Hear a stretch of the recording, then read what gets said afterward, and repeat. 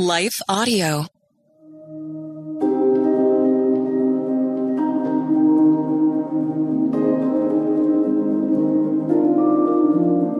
Hello. Thank you for listening to Your Daily Bible Verse, the podcast that examines one verse each day to learn more about God and His will for us.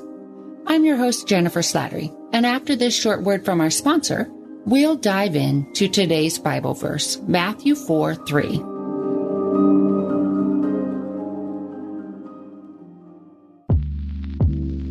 Did you know that the Salvation Army not only provides services to those in need, but we also produce a network of Christian podcasts you can listen to on your favorite podcast store? One of these shows, Words of Life, is a 15-minute weekly show featuring interviews, testimonies, Bible studies, and more. In April, we'll once again hear from author and pastor Natalie Runyon. She has created a new 6-week discipleship course for women to talk about community, women in leadership, accountability, and more. We want discipleship to be what's drawing people, not bounce houses. They're more likely to come back and not just to be entertained. Even in me, making him have to pry it from my hands, he was still saying, but I have something better. And it was because of the redeemed saying so, of telling the story of what God had done. When we point people to him, they're going to want to know him. Listen to Words of Life on your favorite podcast store or visit wordsoflifepodcast.org. Well, good day to you. It's Joel with The King Country, dropping in to let you know that our brand new film, Unsung Hero, is in theaters now. It's Luke here. We've teamed up with the creators of Jesus Revolution to bring you this adventure of a lifetime. It's a powerful, true story about a family uniting, growing in their faith, and facing the impossible together. In theaters now, unsunghero.movie for more information. Rated PG. Parental guidance suggested.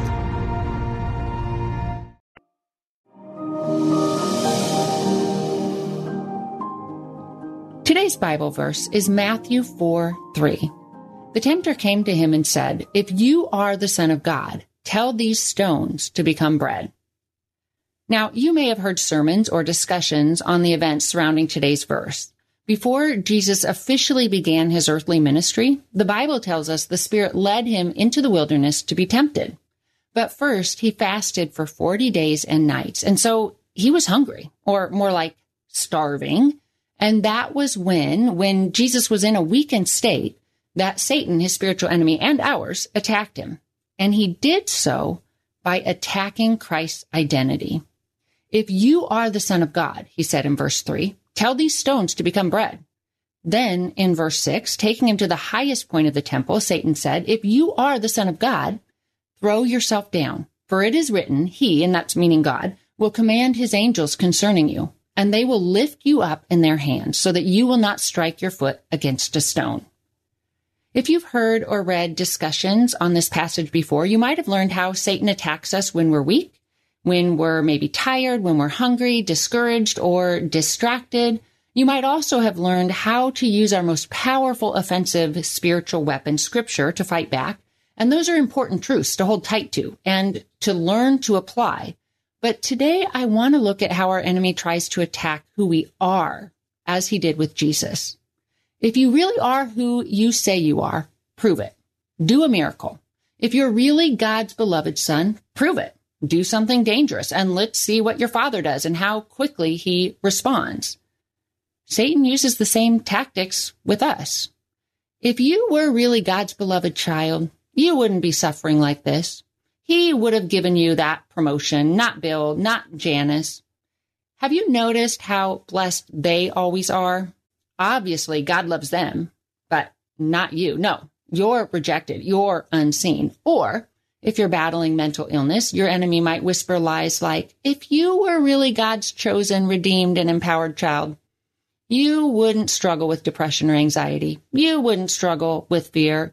You wouldn't still be fighting those sinful tendencies. No, you're a fraud. You're rejected. You're insufficient. Consider how many of our temptations, our anxieties and frustrations come from feeling like we must prove ourselves, our intelligence, our competency to prove that we're a good mom or a good wife, that we're the one with the authority to lead our team or our ministry or maybe our church. If he can get us to believe him, to begin to doubt who we are in Jesus, and who we are to Jesus, then our enemy can begin to weaken our hearts and ultimately impact our actions. If he can get us to feel deprived and ignored, we might grow bitter and we might begin to fight for what we think we deserve, even if that means causing someone else pain. Or when in social situations, instead of focusing on others in love, we'll feel driven to boast about all of our accomplishments in an effort to prove to everyone and ourselves that we're not the failures that Satan claims we are.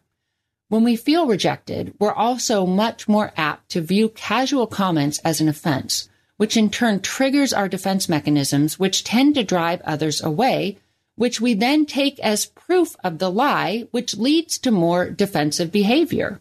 And this is a problem for numerous reasons. First, we in essence forfeit the joy, the peace, and the emotional and spiritual freedom that Christ died to give us. And we allow Satan to do what he's been wanting to do all along, to steal, kill, and destroy every beautiful and life-giving gift that God has given us through Christ. Second, we distort his image. Third, we lose or forfeit a lot of our impact. You see, the joy, the peace, and the confidence of Jesus, when experienced, it provides such powerful evidence for the gospel.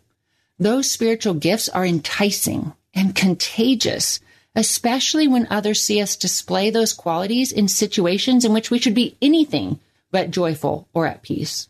That type of spirit-infused life sparks curiosity and a soul-deep longing within those who don't yet know God, drawing them through his Spirit to him, the life giver. We're also less apt to get offended, to go on the defensive. We're more able to love freely without expectation or hesitation. We're also much less apt to engage in drama or with toxic people. Did you notice how Jesus responded to Satan's tactics? Did you notice what he did and didn't do? Yes, he used truth again and again, and each time Scripture proved effective. Satan dropped the matter and tried to defeat Jesus another way, and then another, and then another. But did you also notice what Jesus didn't do?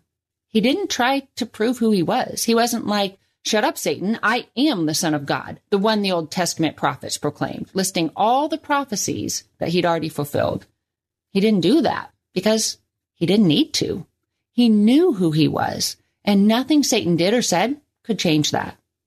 We need to know in the depths of our soul who we are as well. You and I are loved by God. We are chosen, redeemed, adopted, and sufficiently empowered children of the King of Kings, Almighty Creator God. Those truths are the truest things about us, and anything that contradicts those truths is a lie to be captured and tossed aside, not mulled over and fed. And we need to take our insecurities seriously. We need to fight them with truth for our sake and for the sake of our relationships and for the sake of the gospel. Let's pray. Father, thank you for loving us so deeply. Thank you for choosing us and for redeeming us through your Son. We are not rejected. We are not insufficient or unseen. We are loved. We are chosen, empowered, and called for eternal impact. When lies begin to fill our heads, when they cause us to doubt who we are to you and who we are in Jesus Christ, your Son, give us the strength and the wisdom to cast them out. And step by step, day by day, lead us to greater confidence, to the assurance that is befitting a deeply loved child of God. Help us to recognize all the ways our failure to fully see ourselves as you see us negatively affects our behavior and our relationships. Alert us so that you can free us. Show us the roots of our insecurities. Help us to heal from wounds that cause those soul-deep deceptions to form, and flood our souls with the boldness, the peace, and the joy that can only come from you. In the name of your Son, our Savior, Jesus, we pray. Amen.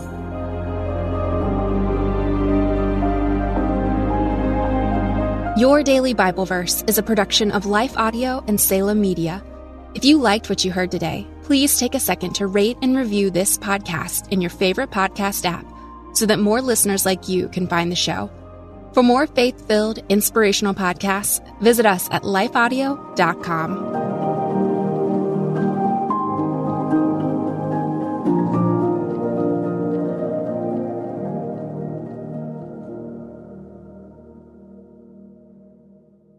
Is life feeling chaotic? I get it. I'm Rachel Wojo, host of the Untangling Life podcast. Don't miss the passionate encouragement and faith-based resources you need to help you clear your head and calm your heart. As Shell says, it feels like Rachel always knows what I need to hear. She keeps it real and is so humble.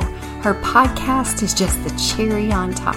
Enjoy Untangling Life with Rachel Wojo on lifeaudio.com or your favorite podcast app now.